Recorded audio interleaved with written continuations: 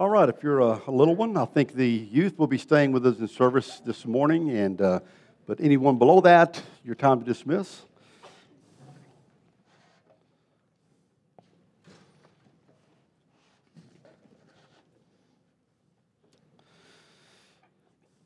Thank you for being here, and I feel completely, this is going to get in my way pretty soon.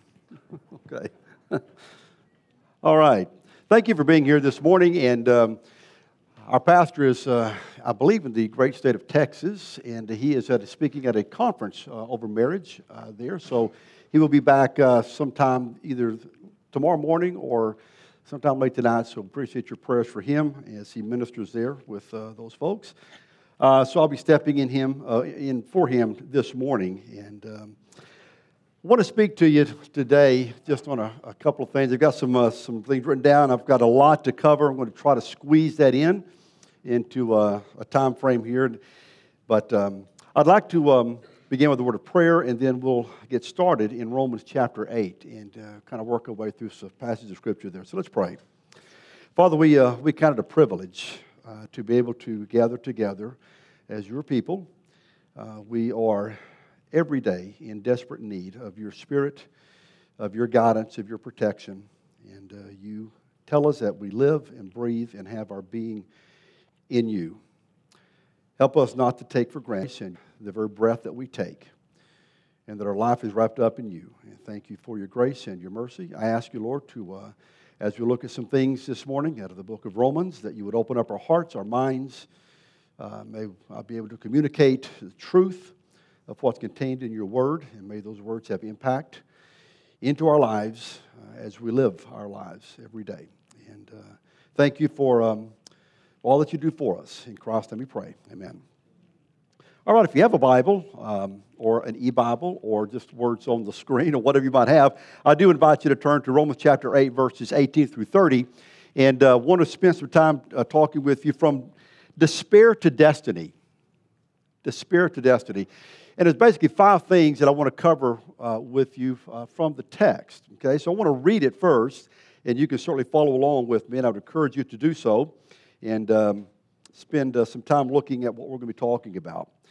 In Romans chapter 8, beginning in verse 18, "Yet what we suffer now is nothing compared to the glory He will reveal to us later."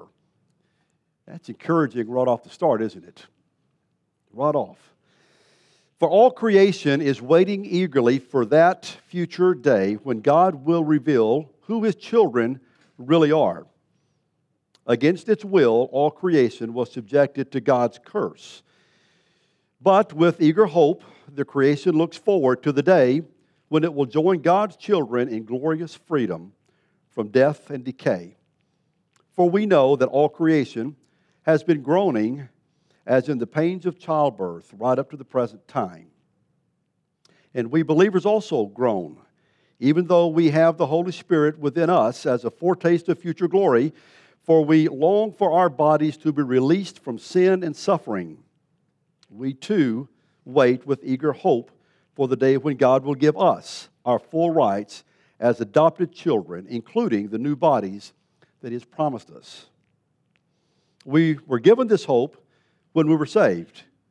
If we already have something, we don't need to hope for it. But if we look forward to something that we don't have, we must wait for it patiently and confidently."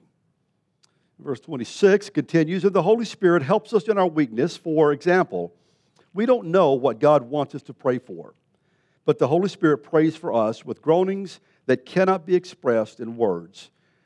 And the Father, who knows all hearts, knows what the Spirit is saying, for the Spirit pleads for us, believers, in harmony with God's own will. And we know that God causes everything to work together for the good of those who love God and are called according to His purpose for them. For God knew His people in advance, and He chose them to become like His Son, so that His Son would be the firstborn among many brothers and sisters. And having chosen them, He called them to come to Him. And having called them, He gave them right standing with Himself. And having given them right standing, He gave them His glory. A little bit of a lengthy passage, but we need to going to cover all of this today. And it doesn't take long. If you watch the news, if you read the newspaper, if you listen to talk show radio, whatever it is, it doesn't take long to figure out the world's in a tough shape right now. Things are not going well.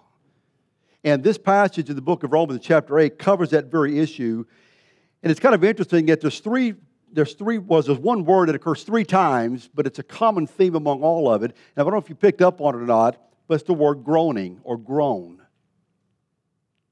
And every time it's mentioned one, in the creation groans, mankind groans, and even the Holy Spirit of God groans. It's a common idea.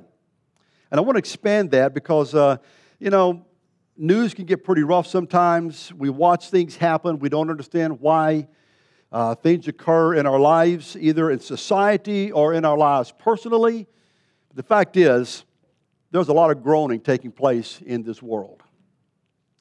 So I want to begin in verse 19 through 22, looking at the groaning of creation for a few minutes, because all these components are going to be really important by the time we get to the end of this to understand the real promise that's in Romans 8:28 and 8:29. So let's begin discussing, just for a few minutes, the idea of the groaning of creation. What is that about? What is that about? And if you look back in verse 19, for all creation is waiting eagerly for that future day when God will reveal who His children really are. Now watch this close in verse 20. Against its will, that's the will of the creation itself, against its will, all creation was subjected to God's curse. But with eager hope, the creation looks forward to the day when it will join God's children in glorious freedom from death and decay. Verse 22, for we know that all creation has been groaning as in the pains of childbirth right up to the present time. What an odd thing. What an odd thing. The verse seems to indicate that there is a unique awareness within the created order that words cannot explain. There seems to be something within creation that knows that the things that are going on within creation itself is not right, and it was subjected to the curse of man. And somehow there seems to be an awareness within creation itself. Perhaps it's just the use of metaphorical language, but it seems that there is a certain quality of life within creation that recognizes that it is incapable of functioning as originally designed before the fall. Before the fall. And it's in a state of groaning, day in, day out. Sunrise, sunset, the creation groans. We have groaned together, or what the groaning is about, because it has the idea of groan together or groan jointly and experience a common calamity is the idea of the groaning. In other words, there's not one certain part of creation that groans. All of creation, all of it together, has experienced the curse from Genesis chapter 3, and it's all over creation, not just one part of it. It's all experienced the common calamity in all of creation, whether it's the mountains, the skies, the seas, the land, all of it was touched by the curse in Genesis 3. Not one part of creation was exempt from it. And that's the common calamity when it says that the creation itself groans. At the fall of man, recorded in Genesis 3, mankind was not the only recipient of the curse that was caused by his rebellion. And a lot of people think that, man was cursed, and that's true, but it's much broader than that. All of creation was also cursed at the same time. And this is what Paul brings out in Romans chapter 8, making us aware of the degree and the depth of what sin has done. Now, I think it's an interesting parallel to the idea of Genesis 3, and we spend a moment just to go back to that passage there. In the garden, and Adam and Eve have committed their disobedience to the Lord, and the Lord is dealing with them one at a time. And then in verse 17 of Genesis 3, and to the man, which is Adam, he said, since you listened to your wife and ate from the tree whose fruit I commanded you not to eat. Now watch what happens here. God says, the ground is cursed because of you. Creation will no longer function the way that it was designed to function because of what you have done. The ground is cursed because of you. All your life, you will struggle. You will struggle to scratch a living from it.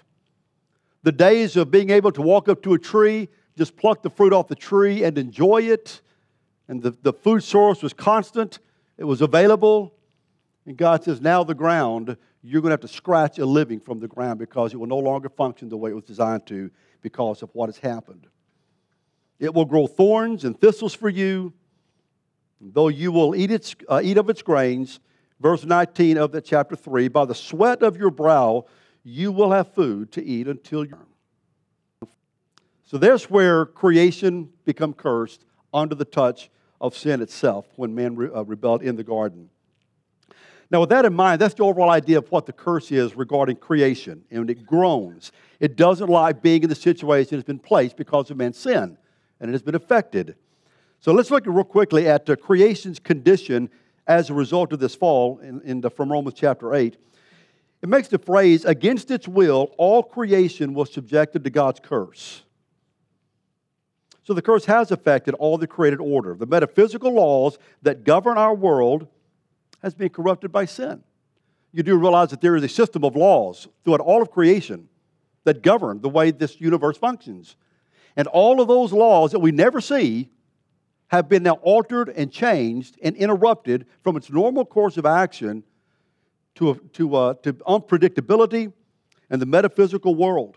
And these laws no longer operate as they did before the fall, thus producing things like natural disasters, from earthquakes to tsunamis, from hurricanes to volcanic eruptions, famines and floods, and all of these, if you've noticed, with increasing activity and intensity.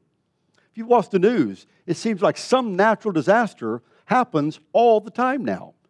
If you saw just recently, some people in California just enjoying the beach, and part of the cliff literally fell off, fell apart. And I think 3 or 4 people died from that. Not to mention all the fires and everything that goes on, but it seems like that creation is in an upheaval, and it's getting more and more, and the intensity of all the natural disasters are getting worse and worse. Let me give you a caveat here. I am not a physical science person, okay? So I don't want to promote myself as something I'm not, but I do find it interesting that there is a connection between man's sin and the decay of the universe. They are connected. They're not mutually exclusive.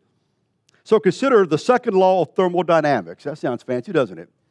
The second law of thermodynamics, which is one of the most fundamental laws of nature, having profound implications. Listen to this closely, what the second law of the thermodynamics says. In essence, it says this: the level of disorder in the universe is steadily increasing.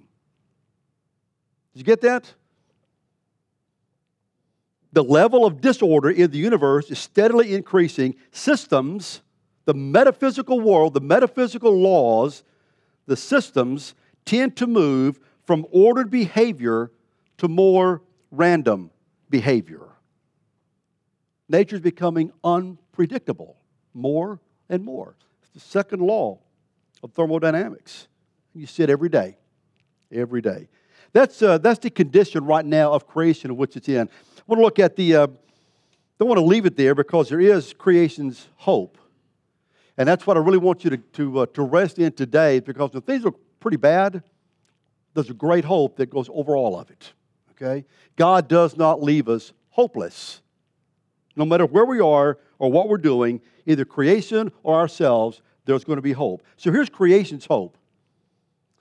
Notice the emphasis on the future tense of the phrases when it talks about the creation, the future tense. So God doesn't leave us in the immediate. He has us looking on down the road saying it's not always going to be like this. And that's what we have to grab onto. For instance, notice the future tense in the passage when it says, for creation waits with eager longing. That's future tense. There's coming a time when the nature of creation, how it works, is going to change, and God's going to set it back in place again the way that it was. Creation waits with eager longing. Another future tense idea in that is, and what it's waiting for is kind of unique. It says waiting for the revealing of the sons of God. There's something unique that even creation knows that we are not supposed to be the way we are. And there was a unique relationship in the garden before the fall between creation itself and mankind. They worked together. There was great enjoyment of how things existed before the fall. And even creation knows that pretty soon, that the revealing of the sons of God and the creation itself is looking forward to that event.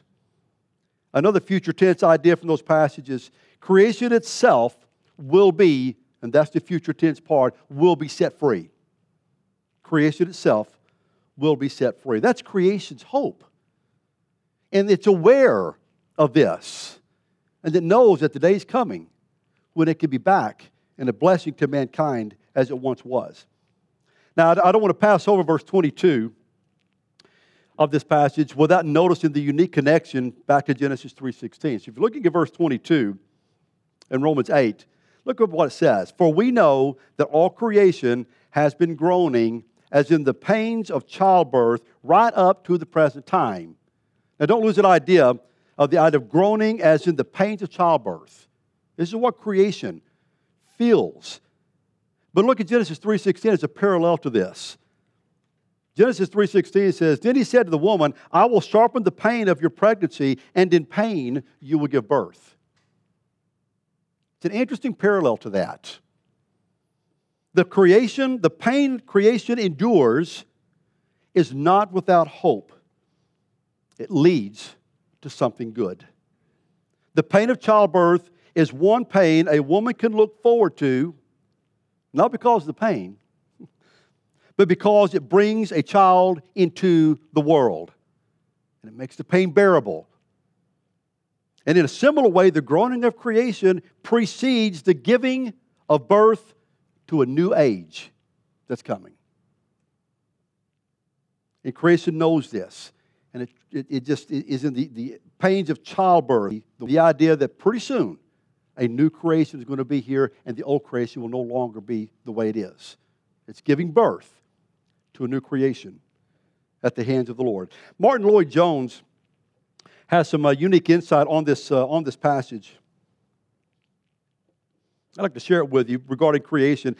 He says, nature every year, as it were, makes an effort to renew itself, to produce something permanent.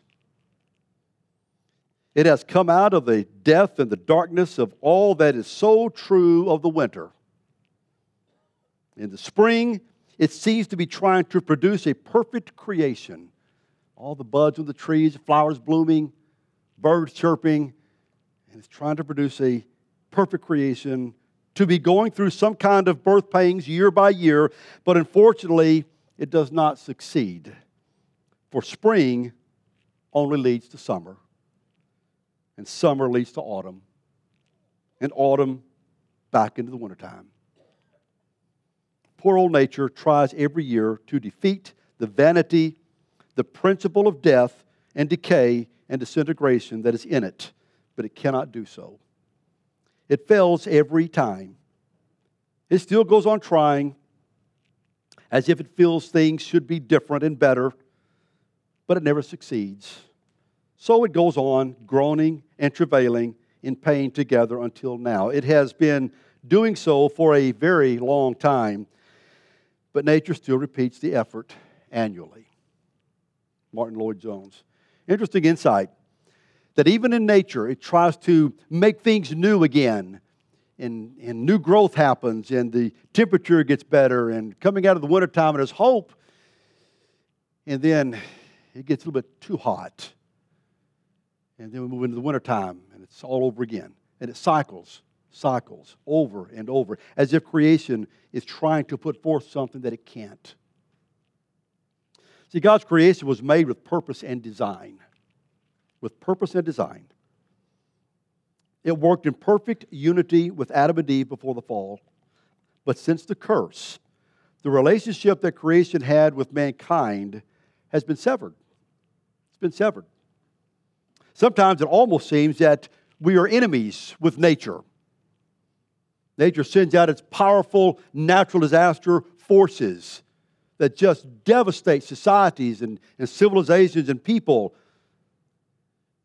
And then we turn around and we just destroy some parts of nature as if we don't care for it at all. We have a disdain for it. And God says, this is my creation, and you care not for it? Sometimes it seems that we work against each other, mankind and creation, but it wasn't always that way. It wasn't always that way. Nature can't be what it was designed to be. It can't fulfill its reason for existing. And creation longs for the day to be back in perfect creational unity with man. This is true. As you look outside and you see trees and you see the life that's out there in creation, all of it, somehow is longing for the day that it will change and not be this way. Find its purpose again and its design that God intended for. So that's the groaning of creation in the book of Romans that Paul is talking about. It seems like there's not a lot of hope there, you know. It's just cycling over and over again. But now let me move on to those who have the other part of groaning, and that's the groaning of Christians. The groaning of believers, those who have their faith in Christ. Paul speaks to that group as well. So we move from the groaning of creation, now we're moving into the groaning of Christians in verses 23 through 25. So let's look back at the text here. And we believers also groan, even though we have the Holy Spirit within us as a foretaste of future glory, for we long for our bodies to be released from sin and suffering. We too, that's in reference to just like creation, we too wait with eager hope for the day when God will give us our full rights as His adopted children, including the new bodies that He has promised us. We were given this hope when we were saved. If we already have something, we don't need to hope for it. But if we look forward to something that we don't have, we must wait patiently and confidently. So, if you are in Christ this morning and you are a believer and you are in Him, you understand this, don't you? You understand the groaning that takes place in your own heart, in your own mind, and it gets frustrating, doesn't it? Just as creation was subjected to God's curse, all mankind also has been corrupted by sin. So believers who have their faith in Christ have been redeemed, but we are still subject to live in a cursed world where things do not work right, and in an earthly body that constantly battles with sin and that one day will face death. Because of this, Christians also groan inwardly. Let me give you the term for groaning is just a little different from the groaning of creation. And it's different in this way for the groaning of Christians. In this situation here, we're talking about to groan or to sigh with sorrow. Have you ever experienced something that's frustrating? You just kind of go, okay, you understand. It's a sense of sighing, a deep sorrow that just is born in frustration and comes forth. It's the groanings or sighings of a person trapped in undesirable or inescapable circumstances. That's why I enjoy that song periodically, I'll Fly Away. You know, I'll fly away. Or the other old gospel song, this world is not my home. I'm just passing through. My treasures are laid up somewhere beyond the blue. The angels beckon me from heaven's open door, and I can't feel at home in this world anymore. You feel that? That's the groaning that we look forward to. That's the knowledge and the understanding that we also, as creation, we're not the way that we're supposed to be originally. What sin has done to us. So let me kind of give you a sense of what this is about and how the life that we live. And let me go back to the book of Ecclesiastes. The writer is Solomon, the wisest man outside of Christ himself to ever live. Let me tell you what he says about the futility and the frustration that you and I have in this world. In Ecclesiastes 1:13, he says, I devoted myself to search for understanding and to explore by wisdom everything being done under heaven. And I soon discovered that God has dealt a tragic existence to the human race. It's in reference to the curse. He discovers that. Ecclesiastes 1, verse 18, the greater my wisdom, the greater my grief. To increase knowledge only increases sorrow. Be careful about becoming too smart, okay? Because when you do, you're going to raise more questions, and it's going to bring in more frustrations, and the answers oftentimes are unanswerable. To increase knowledge only increases sorrow. Ecclesiastes 2, verse 17. It continues, so I came to hate life. This is a man who had untold wealth, untold wisdom, blessings of God. If anyone should have enjoyed life, you would think it would be Solomon, right? And yet he says, I came to hate life. I hate getting up in the morning. I hate going to bed at night. And I hate everything in between. Because everything done here under the sun is so troubling. Everything is meaningless, like a chasing the wind. I gave up in despair. Ecclesiastes chapter 2, verse 20. So I gave up in despair, questioning the value of all my hard work in this world. Go out, work hard, 8 to 5, work overtime, even work Saturdays sometimes, try to make a good living for my family, produce income, and all I get for is despair. Despair. Questioning the value of all my hard work in this world. What good is it? What does it change? Does it change me? No. No. Ecclesiastes 22, chapter 2, verse 22 and 23. It's the last of the Ecclesiastes passage, okay? It can get pretty depressing if you stay there long enough. So what do people get in this life for all their hard work and anxiety? Their days are labor. The days of labor are filled with pain and grief.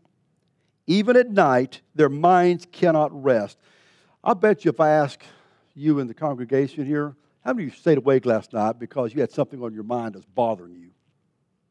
Or you woke up at 2 in the morning thinking of something that's coming up the next day.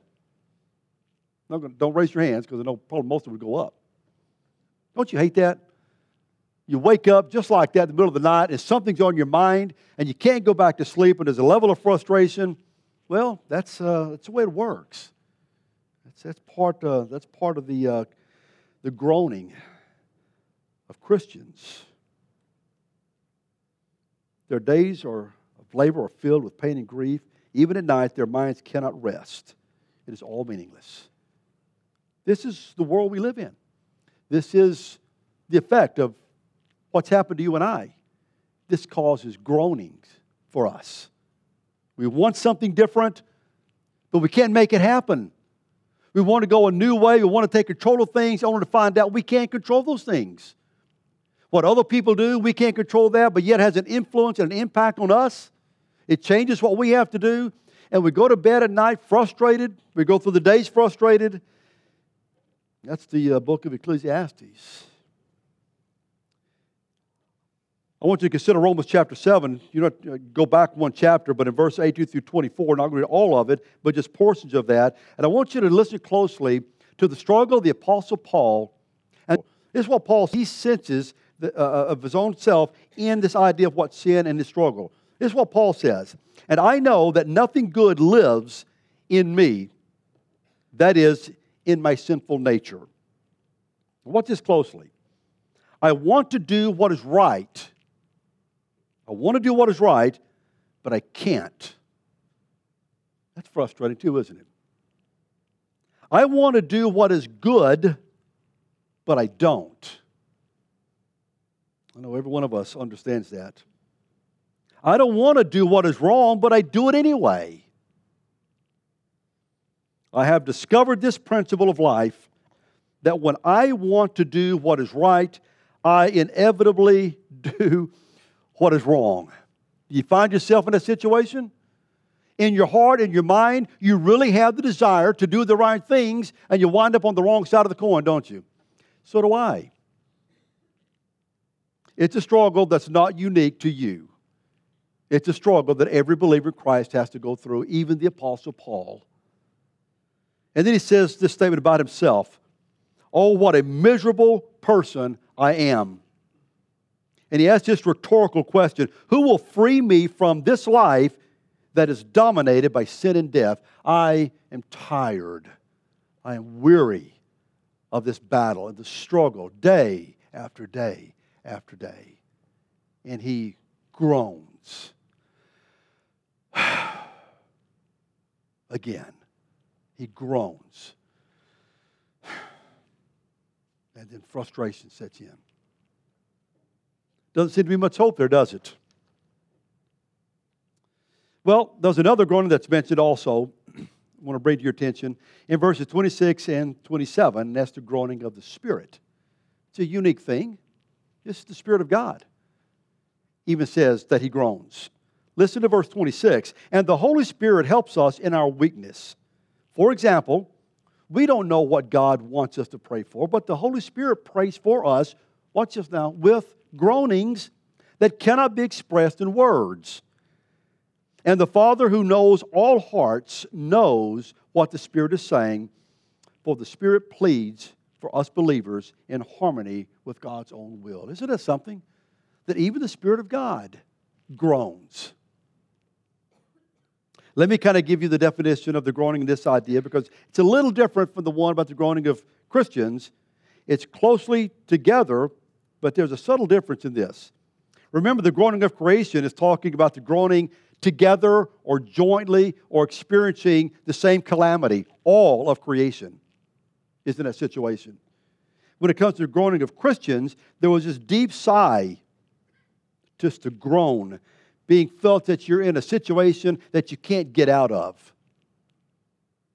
But the groaning of the Spirit is very similar, but yet uniquely different. It also means to groan or to sigh, but there's an inward, unexpressed feeling of sorrow, and it's translated with grief.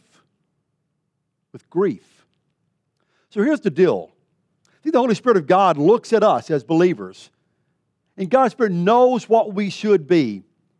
And it grieves the heart of the Holy Spirit of God to watch us struggle through life. And it breaks His heart. And He groans because He doesn't want us to have to live and put up with a cursed life that we have to go through. And it grieves Him. And it causes the Holy Spirit of God Himself to groan, not for Himself, but for us. Grief is reflected.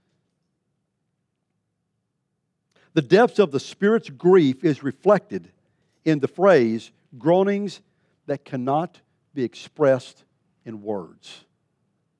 It's a really deep groaning of the Spirit of God.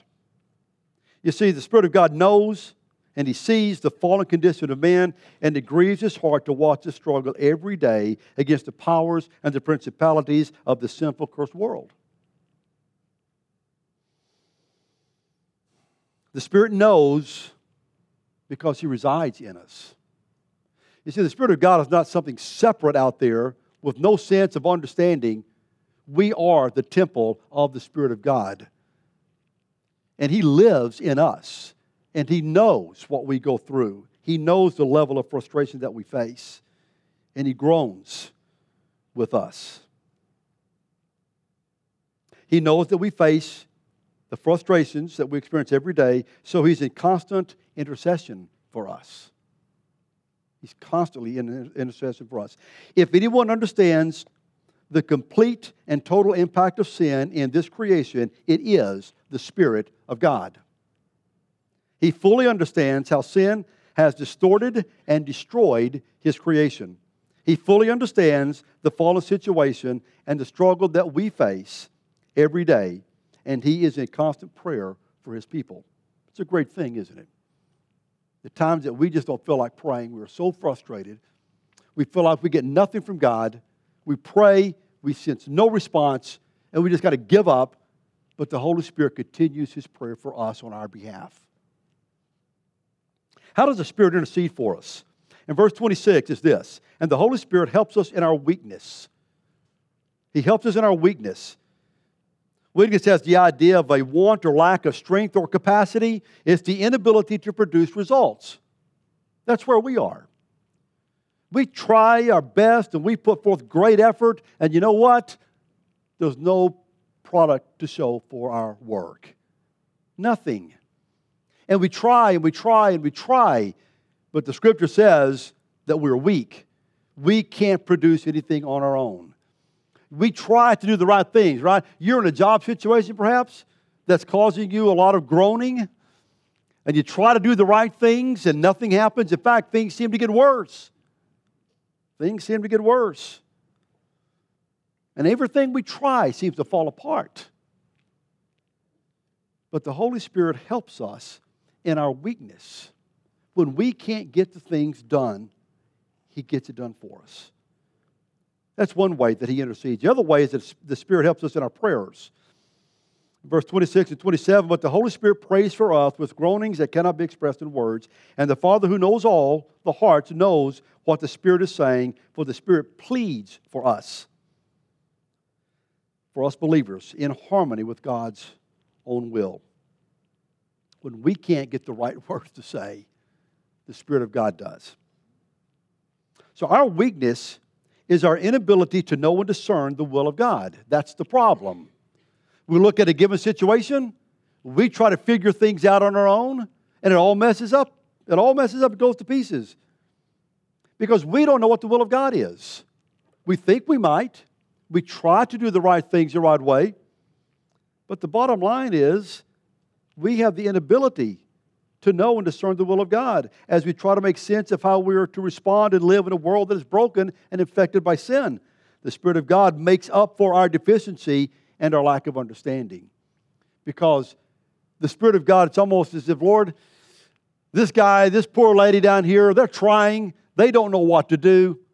I know what they need to be doing. So will you help them out in that area? And He intercedes for us. That's the groaning of the Spirit. Got just a couple more things I want to cover with you. This has been pretty dim stuff, hasn't it, so far? You know, creation's groaning. We're groaning. The Holy Spirit's groaning. Dark clouds, on the horizon. Everything is bad. But then here comes verse 24 and 25. 24 and 25. Thanks be to God for His guarantee of hope. Guarantee of hope. Listen to verse 24. We were given this hope when we were saved. Well, the question is, what is the hope then? If that's what we were given, what is that hope? Well, we received it when we were saved. We became new creatures in Christ, and along with that came a very unique hope. He goes on to say in that passage that if we already have something, we don't need to hope for it, right? If you already possess what you're hoping for, then there's no need for hope anymore. But that's not the case here. He says, but if we look forward to something, remember that's the future tense idea of the redemption of who we are. If we look forward to something we don't yet have, we must wait patiently and confidently, knowing that it's going to happen. Now, I want you to really understand this idea of hope, because I think there's a lot of misunderstanding about the term itself. This hope is not some idea based on events and circumstances where we do not know the result or the outcome. At best, we can only hope that things will go our way. So here's the common fallacy among those who are thinking about biblical hope. One hope is like this: well, I hope that I get a raise on my next paycheck. But you don't know what's going to happen, do you? All you can do is hope for it. But there's no certainty that your next paycheck is going to double the one you received 2 weeks earlier. But you can hope for it. Or I hope that my child doesn't fail their test tomorrow. Well, is there a guarantee of that? If you got kids in school, you know what that's about. You can't guarantee that, can you? You can hope for the best, but there's no certainty that the results are going to be what you're hoping for. Or you can say, I hope that Memphis beats Ole Miss on August 31st at 11 a.m. in a nationally televised game on ABC. I'm hoping, come on Tigers. Some of you rebels in here, go Ole Miss, or vice versa. I don't want to offend either side, I'm a Longhorn fan. We hope. We want to pull for our team. We want to make sure, and man, if they can just get this and this, then we're going to win, but I just don't know. I'm not certain. That's what most people see hope as being. That's not the guarantee of hope that Paul talks about in verse 24 and 25. Listen to the difference here. The hope mentioned here in Romans 8 is not an uncertain hope in which the results are dependent on circumstances that we cannot control. Hope in Romans 8 is a favorable and confident, watch this now, expectation based on certainty. Okay? It's a confident expectation based on certainty. The outcome, in other words, has already been decided. That's what makes it certain. The outcome has already been decided. We are simply waiting for it to become reality. That's the difference. So many people place their hope in things incorrectly or inappropriately, and they hope that this will happen. They hope that someone will come through for them. They hope that this occurs, but they simply don't know. And they look at God and the Spirit of God the same way in this hope that may or may not happen. That's not the understanding of what hope is. It is expectation based on certainty. The outcome has already been decided. It's over. It's not going to change. The hope is there. All we have to do, what does the passage say? Wait patiently for it. Titus in chapter 1 verse 2 talks about the same idea of the certainty of this. This truth gives them confidence that they have eternal life. It's a done deal, which God, who does not lie, promised them before the world begins. That's hope. 1 Peter chapter 1, verses 20 and 21. God chose him, speaking of Christ, as your ransom long before the world began. But now in these last days, he has revealed for your sake, through Christ, you have come to trust in God, and you have placed your faith and hope in God because he raised Christ from the dead and gave him great glory. You see, our hope is certain. Hope is certain. If you're not sure about still kind of getting the feel of this, can I get you to go back in your mind to when you were a little kid on December 24th? Yeah, you know what's beneath that tree, don't you? All kinds of gifts down there, right? Here's the difference. The gift is already there. You could see it wrapped in the box. It's there. There's no doubt about that. And you've been waiting. Well, now, gosh, I was in a store the other day. They were to start putting Christmas decorations up.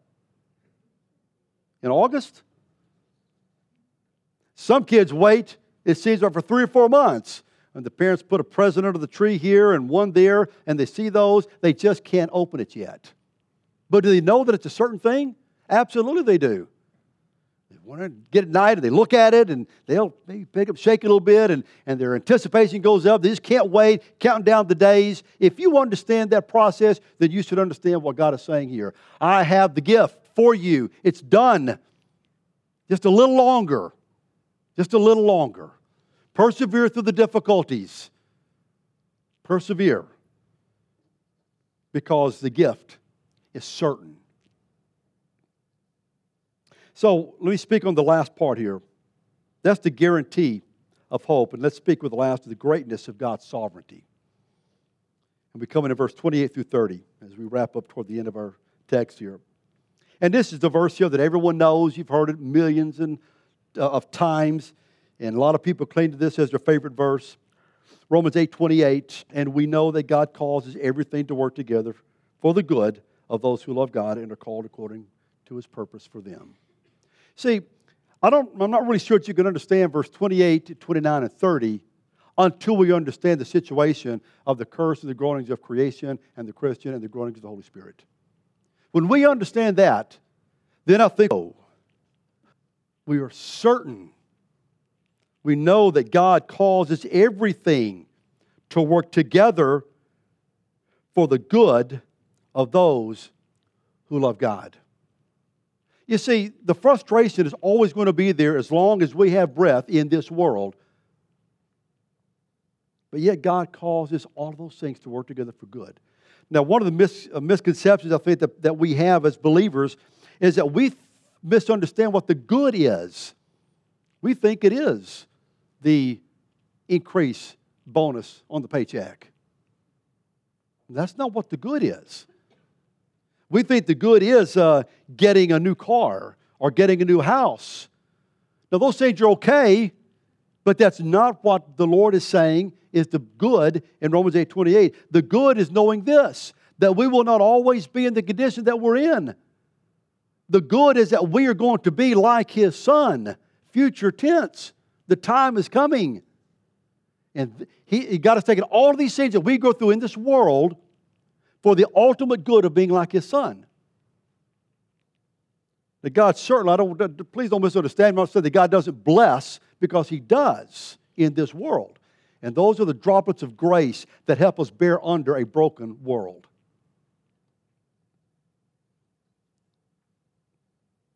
And in verse 29, he says, "For God knew His people in advance." Now, God is sovereign. God, long before man was ever created, already knew who His people were going to be. God is omniscient. If He was not omniscient, then He would know this.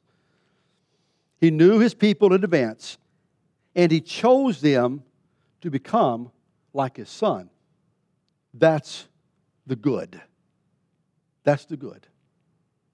You see, God in His omniscience knows every person that will hear the voice of the Spirit of God, drawing them to Himself and become believers in Christ. And God says, I have a plan for every person that's going to be in my family. I've got a plan for every one of them, and the plan is the same for all of them. And the plan is they will be like my Son. That's the plan. And that's the goodness. That's the goodness. That's the hope that we cling to in a world that's dominated by sin and destruction. That's what we look forward to. So for God knew His people in advance, and He chose them to become like His Son, so that His Son would be the firstborn among many brothers and sisters. And having chosen them, He called them to come to Him. And having called them, He gave them right standing with Himself. And having given them right standing, He gave them glory. So what we see in these verses here, the reason that our hope is certain, because the people, those who love God, and the process that God is causing everything to work together for good, and the purpose is that He chose them to become like His Son. So the certainty of hope is grounded in verse 30. It's grounded in verse 30. He chose us. He called us. He's given us right standing before God, and He has glorified us. And there is a future dimension of our salvation that we are eagerly waiting for. It's the last step. It's the last step that we have not experienced yet. We've been called, that's happened. We've been chosen, that's happened. We are in right standing before God, that has happened. But we have not been fully glorified yet. We have not taken our bodies, as Paul would say, this mortality must put on immortality. That has not occurred yet. And that's what we're waiting for. That's the future dimension of our salvation. We are eagerly waiting in anticipation and hope for this last stage at which we will be fully glorified. Guys, it's that hope that gets us through the junk that we have to go through every day. And if we have our sights set in this world, we're not going to make it. But if we have our sights set on the hope that God is bringing to us, the gift that we know is there with certainty, then we're going to bear up under it. And that's why it says, way back in the first verse, yet what we suffer now is nothing. It's nothing compared to the glory He will reveal to us later. Do you believe that or not? Do you believe it or not? So let me just kind of summarize this whole thing. Bring it all back together, and hopefully we'll be able to see how it works itself out. Creation, Christians, and the Holy Spirit are all groaning, longing to be delivered from a broken, sinful existence. We long to be glorified, an event that is certain to happen because we know that God causes everything to work together for good to those who love God and are called according to His purpose. And this as a closing reminder, there's a lot of things that could be brought out from this, but just one thing I want you to think about. If you're struggling, if your world right now is pretty bad, if it's falling apart, I want you to consider this. If you are in Christ, if you're in Christ, this broken and sinful world is as bad for you as it will ever be. Did you get that? If you are in Christ, this broken, sinful world is as bad for you as it will ever be. It cannot be any worse. Those of us who are in Christ and live in this world, this is as bad as it will ever be for us. It won't get any worse. It can only get what? Better. Because we look forward, we'll see Him and we'll be like Him in our lives. In the full glorification of who we are, we will see Him and we'll be like Him. So don't get too sad. Don't get too sad. If this is as bad as it is for us, that's not too bad, is it? On the other hand, if you are not in Christ, now listen closely. If you're not in Christ, this broken and sinful world is as good for you as it will ever be. If you are not in Christ, this is as good as it gets. It doesn't get any better. It only gets worse. It only gets worse. That's the hope that we have in Christ Jesus. So yeah, there's a lot of groaning going on. There's a lot of despair that goes on in creation, in us. Even the Holy Spirit of God is groaning for us. But there's a certain hope that we have in Christ Jesus. He's given us the gift, and it's certain. Hold on to that. Hold on to that. Some of you will go to work tomorrow facing some problems that you already probably thought about even this last hour. I don't want to see that person again. Maybe your relationship with extended family is not that good. You got a family reunion coming up. Yeah, it's all right. You know, it's okay to groan. It's okay to groan. Just don't forget the hope that it won't always be like that. Okay? That's the encouraging part. Tough world. Tough world. But God's grace is greater. In a few moments, we'll invite you to take communion with us.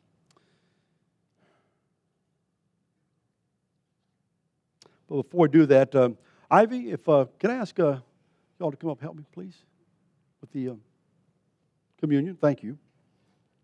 I want you to consider just a couple of things before you partake. You are welcome if you are in Christ. We don't have closed communion per se, but if you are in Christ and only you know that, you are certainly welcome to come participate in our communion. We have the bread and we have the wine. The wine is the dark juice, and the non-alcoholic, and the light juice is the grape juice. And but I want you to consider this. If you are in Christ, it's a time to enjoy, be thankful for what He's done.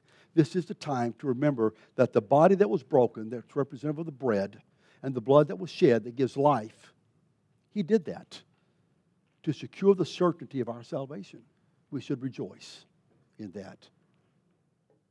If you are here and you are not in Christ, What I ask for you to do is just to think about what's being said. Think about the truth of Romans chapter 8. Are you tired of living in a world that's cursed? Christ is the answer for that. He is the answer. And He gives us a hope for the future. So as you consider that today, I would invite you to come forward.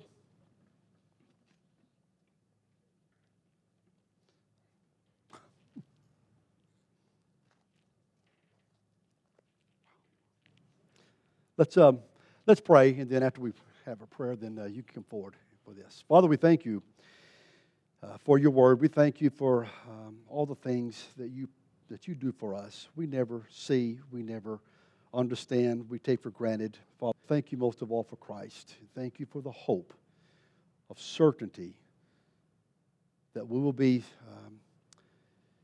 not always in a situation that is hurtful, destructive, frustrating. The groaning will cease in the days ahead.